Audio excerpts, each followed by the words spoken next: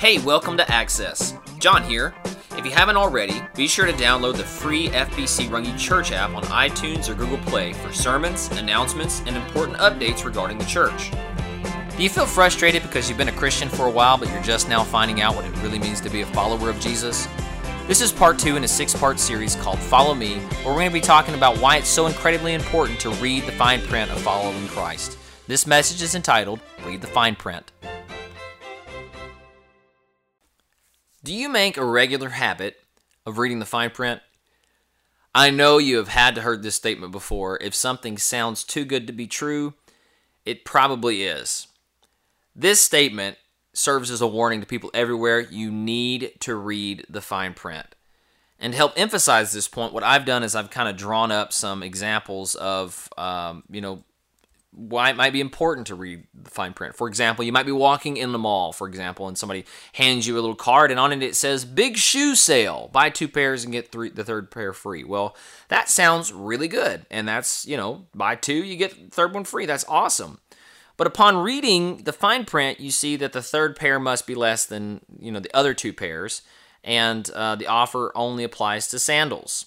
It's only a 2-day sale. You don't even, you can't show up at noon. It has to be in the morning on that 2-day sale, and it's only available at select stores, which means you don't know. It means you don't even know if that store is going to honor that sale or not. So, you read the fine print, you see that's not really a great deal. That's nothing to, get excited about. Well, another example what might be that you might get something in the mail or through email that says, we've got a new MasterCard waiting for you with your name on it. It's 0% APR, $5,000 credit limit, and no annual fee. Well, that sounds pretty good. But if you read the fine print, you'd see that after the first 6 months, that 0% APR goes to 24%, which is unheard of. The no annual fee, well, after the first year, it becomes $100 that you have to pay this company for the privilege of using their cards. Don't sign up for that. That's dumb. Well, I actually have included a video, and in it, this is a legitimate company that is, trying to get people to borrow from them. They're saying basically you can borrow up to $10,000. And it only takes a day to get. You can be approved the same day.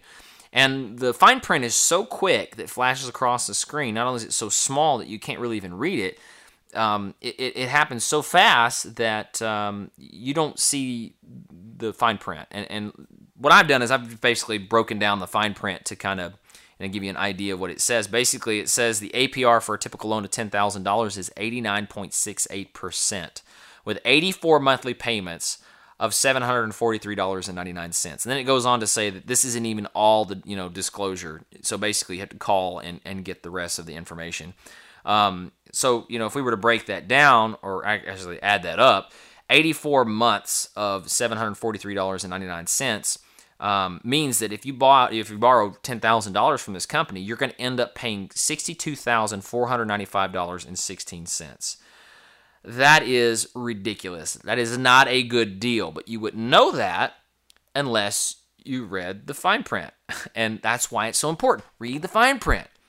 If you don't read the fine print, there might be a time whenever you have knuckles and bruisers show up at your front door, and trust me, from what I understand about these two, they lack people skills. They're not really good at asking politely. They're really good at cracking the knuckles and intimidating, and maybe even breaking a few, limbs. Who knows? Well, reading the fine print is so important. It's so important that a lot of companies that are after your money, they do everything they can to get you not to read it. They put their benefits in big bold letters like, hey, look at this. This is really good, right? Well, not only do they advertise these benefits, they even lead the conversation with them. If you have a conversation with somebody from that company, hey, man, you can have this. It's great. How would you like to be driving a brand new car? Nice. Turn in your old car. Get a brand new car. Or, our company can offer you over 300 channels. All you have to do is sign here. Wow, that sounds great. Well, another company might say, well, get the monkey off your back. Let us do all the heavy lifting. But if you were actually get around to asking, well, how much is this going to cost? They don't really want to answer that question. They might respond with, don't worry about it. That's all in the fine print. Or, and that's all logistics anyway. Let us help you take control of your life. But if you don't read the fine print, and trust me, they put it in the most boring way that they possibly can so that you will skip over it. If you don't read the fine print, sometimes what you're actually doing is you're handing over control to them. You're handing your finances to them, and you become trapped. When it comes to business and consumerism, I think there's something that we all need to be aware of, and that's when good companies, or when companies have a good product, I should say, when companies have a good product, they don't have to be deceptive about how they try to sell it. They don't have to rope you in with big flashing letters and blinking lights and, promise you one thing but deliver another. If it's a company that has a good product, they don't have to be deceptive at all. They can be upfront and open and honest. If it sounds too good to be true, it's probably because it is. And the reason why I'm bringing this up is because Jesus doesn't hide the fine print. As Christians, much of the time, what we try to do, we try to reach people. And in order to reach people for Christ, we lead with the benefits. And, naturally we should do that because Jesus can help you have a better life. Everybody wants better, right? He can help you have a better marriage. He can help you have better finances. He wants you to be able to battle that addiction and win. He wants you to make better decisions and live with fewer regrets. And with Jesus, you don't have to be drawn thin. You can be in a healthy relationship with your spouse, and healthy relationship within your finances, healthy relationship with God, healthy relationship within yourself. So yeah, we lead with that. Not only that, the icing on the cake is that Jesus can rescue us from going to hell. All of that is certainly true. That's the benefits. Those are awesome benefits of being a follower of Christ. But there is a fine print when it comes to being a follower of Jesus. And Jesus doesn't hide the fine print. In fact, he advertises it. And what I'd like to do is I'd like to look at Luke chapter 14. I'm going to give you an example of what it is that I'm talking about. And I'm just going to kind of begin with the first few verses. Basically, in verse 25, it says, large crowds were traveling with Jesus, and he turned to them and he said something important, which we're going to get into in just a second. But basically, what I want to do on this first part is that I just want to point out that large crowds were following him. And he turned to the large crowd and he gave them the fine print. Now, companies don't do that. People who have something to sell don't do that. That's not a conversation that you have with a large crowd. That's a conversation that you have with individuals, and you do it in such a way that other people don't hear you. For example, maybe you've been at a car dealership, or you've been at a timeshare, or you've been at something where someone is trying to sell you something, and they write down a number on a piece of paper and they slide it across the desk. Why do they do that? Well, the reason why they do that is because they don't want everybody knowing what you're paying or what you're going to receive. They don't want anybody else to know what it is that they wrote down, because if they said it out loud, somebody might hear it. And if it's a paycheck or, a car payment, it might be higher or lower than what they're charging or paying someone else. So, of course, they're going to slide it across the table. Good to be a good salesman, you don't air your dirty laundry. Which makes it even more incredible that Jesus had a large crowd following him, and then he turned and he gave them the fine print. Jesus begins to lay out, to the large crowd, the cost of being disciple. In verse 26, he says, if anyone comes to me and does not hate his father, hate his mother, hate his wife, hate his children, hate his brothers and his sisters, yes, hate even his own life, he cannot be my disciple. Now, if you're in a very dysfunctional family, you might check all those off and say, I'm good, Jesus, let's go. Well, that's not essentially what Jesus is talking about. In fact, part of the benefits of being a follower of Christ is that, I don't have bad relationships. I have good relationships with my family. I have good relationships with my spouse and with my children and with my siblings. And, I have a good life. That's the way we sell Christianity, but that's not what Jesus is doing here.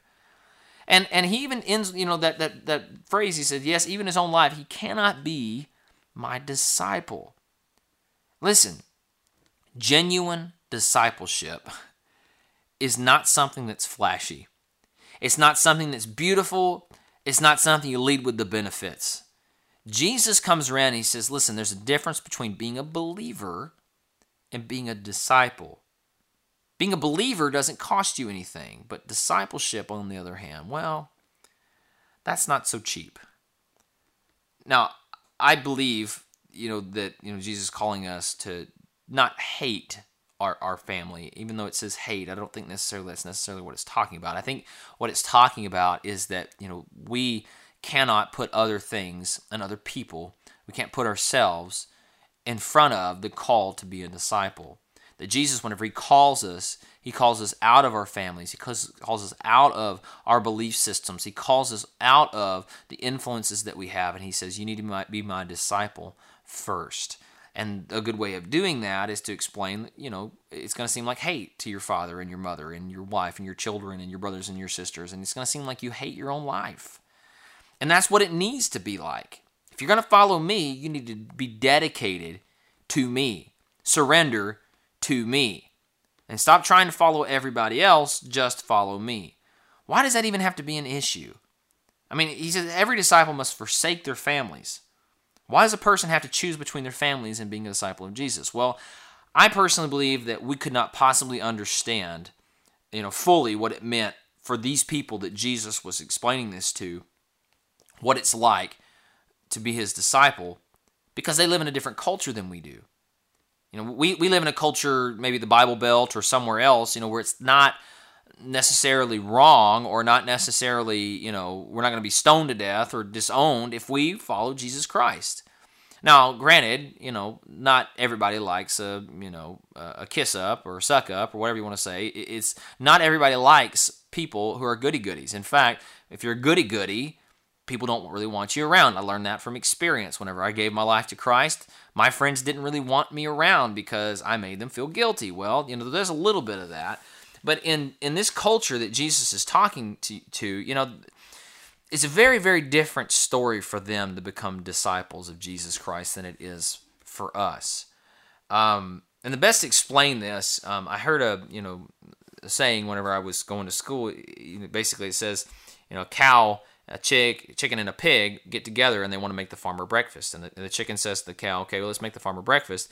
You provide the milk. And he says to the pig, he says, well, I'll provide the eggs. And to the pig, you provide the bacon. And the moral of that story is that it costs other people a little bit more than it may or may not cost us to be a follower of Jesus Christ. As Americans, we can believe in Jesus and, it's just a little milk, big deal. But other people have to give their lives to be followers of Jesus Christ. And I would tell you that was certainly true whenever I was in India. People, it's okay to believe in Jesus if you're in India because, they have millions of gods. What's one more? Just add him up there on the list. However, if you actually follow Jesus in obedience to the first step of baptism, you are ostracized from your community. And, that's just if you're one of the lucky ones.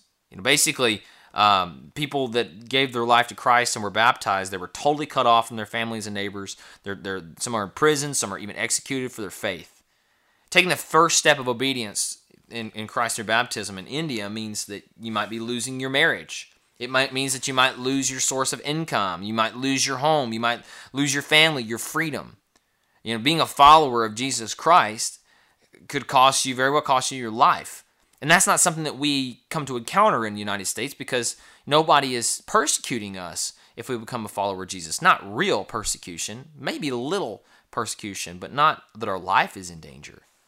And this has always served as a powerful reminder to me. Whenever I came back from India, this was abundantly clear. There is a difference between believing in Jesus and actually following him. The two aren't the same thing. It's free to believe in Jesus. Following Jesus costs you a great deal. It costs you greatly. Well, how much? Well, that's where Jesus brings in the rest of the fine print. He says in verse 27, anyone who does not carry his cross and follow me, there's the magic words, follow me, he can't be my disciple. If you don't carry your cross and follow me, you cannot be my disciple. We couldn't understand what it's like to carry a cross or to be around somebody that was being crucified. That's not something we encounter. That's not something we see. It's not something that we smell. That's something that is just reserved for people that were being crucified and are around that type of culture. People were crucified when they became troublemakers. So Jesus is basically saying, this isn't a jewel that you hang around your neck. It's not some nice thing that you put on your wall. It is an instrument of death and torture. And unless you are ready to be killed and tortured for me, If you don't follow me to the cross, then you can't be my disciple. You must take up your cross and follow me. That's not very motivating, Jesus. That's not very good. I mean, who wants to sign up for that? He goes on to say, he says, suppose one of you wants to build a tower. Would he not first sit down and estimate the cost to see if he has enough money to complete it? Notice the word first. If you were going to build a tower, you would sit down and you would count the cost first. What's it going to take? He says, for if he lays the foundation and is not able to finish it, everyone who sees it will ridicule him, saying, this fellow began to build and he wasn't able to finish. That's not something that he wants us to encounter. He says, basically, you're foolish if you don't count the cost first. He says, or suppose a king that's about to go to war against another king. Will he not first sit down and consider whether he's able with 10,000 men to oppose the one coming at him with 20,000? He said, guys, listen. Read the fine print. It's ridiculous. It's ridiculous to think that, you should just jump in bed with Christianity and not read the fine print. He says if that king is not able to defeat the army, he will send a delegate and he says, well, the other army is still a long way off, and they'll ask for terms of peace. That's what wise people do. Jesus isn't telling us that we should be foolish. And in verse 33, he reads the bottom line. There's the fine print, but then there's the bottom line of the fine print. He says, in the same way of these two examples, listen, if any of you does not give up everything, he cannot be my disciple. If you don't give up everything you have, you cannot be Christ's disciple. So what is the bottom line? We asked Jesus, what's this going to cost me? He says, everything. Who would knowingly advertise that? I mean, think about that. That's crazy. What company would advertise or promote that signing up today is not only going to result in bankruptcy, it's going to get you killed? Ooh, sign me up for that. Who does that? When Jesus read the fine print, it had to hurt.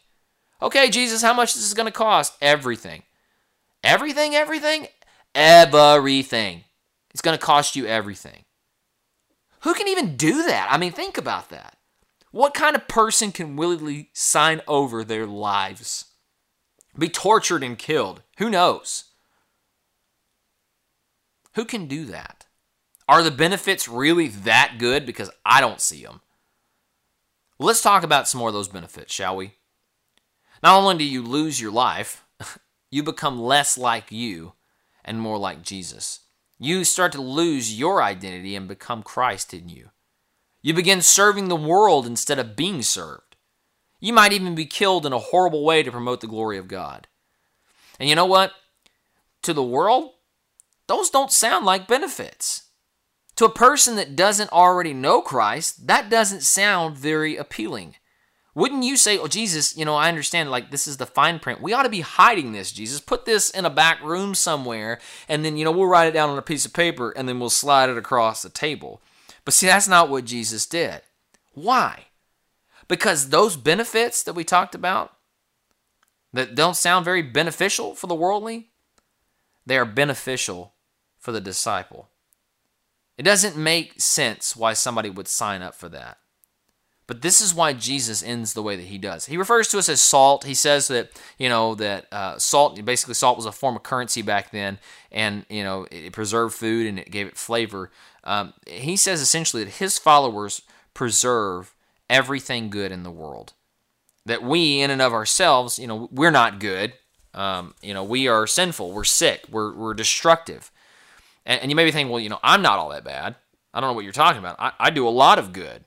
Well, Jesus said, look at it this way. Only the Heavenly Father is good. Which means that, real salt is just a representation of God in the world. Think about every good thing that you have experienced. That really came from God. God is the giver of good gifts. If your wife is good, she came from God. If your husband is good, hey, he came from God. Even if you don't believe in God, God is what is good in this world, and we are his representatives. And if we're not representing God in the world, if we're not displaying his power and his nature to the rest of the world, then we're not good for anything. And here's the kicker. You have to follow Jesus Christ to be a representative of God. If you're not following Jesus, you are not the salt of the earth. Now, why would somebody sign up for this? Good question. Jesus concludes with a very, very powerful statement. He says, "He who has ears to hear, let him hear."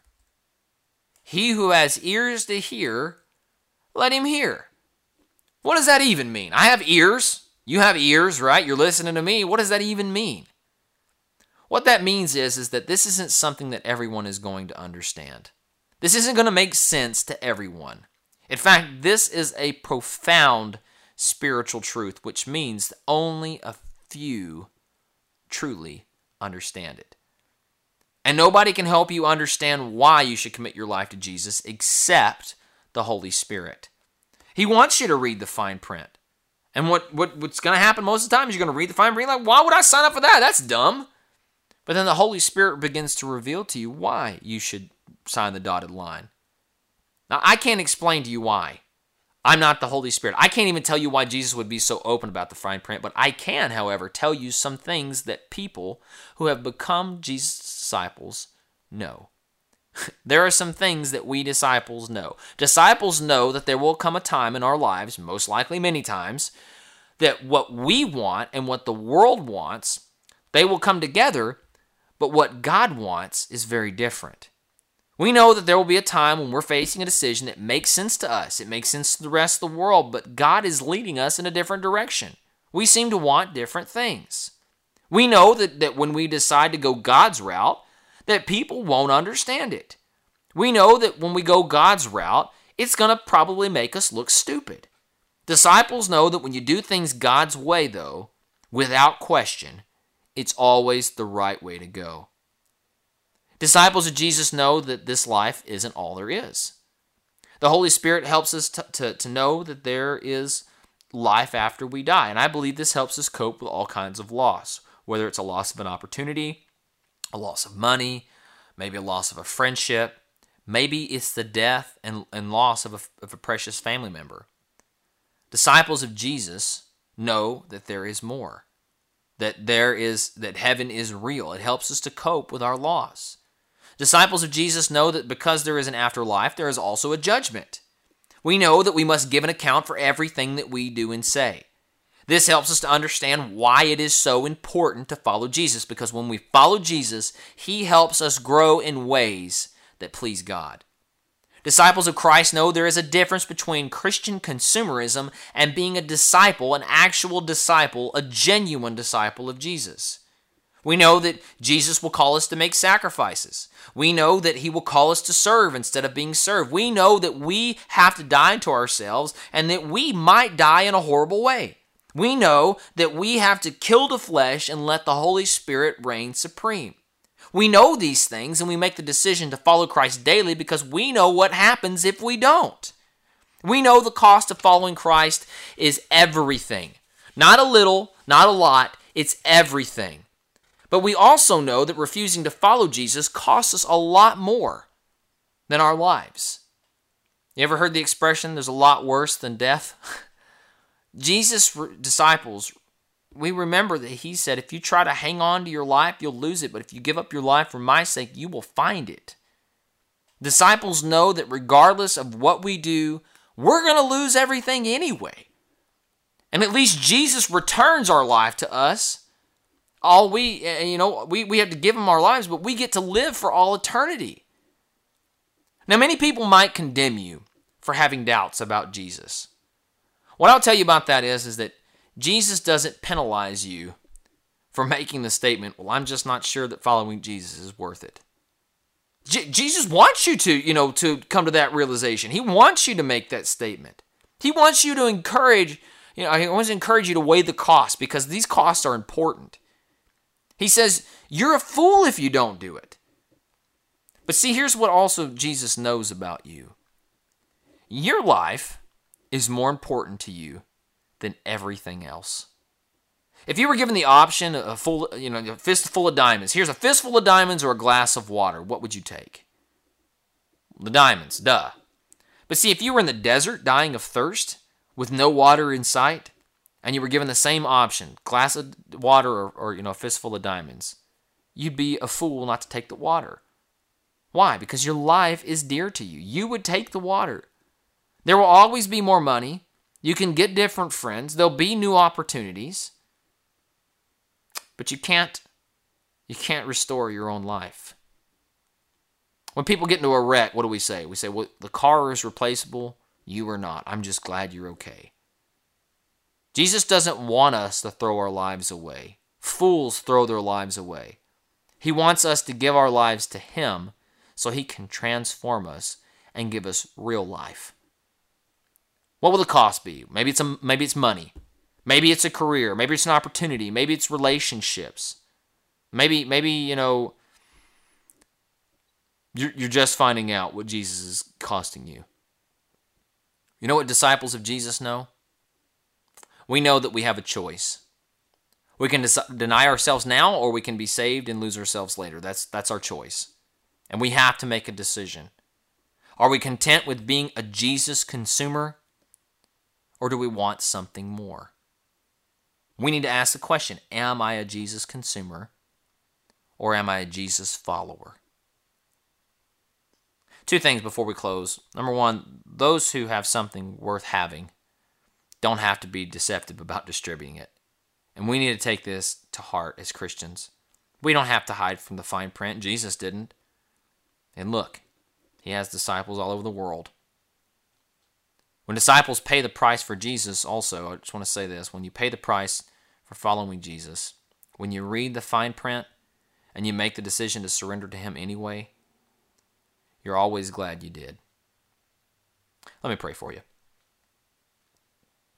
Lord Jesus, I can't explain to my listeners how it is that a disciple can read the fine print and not run for the hills.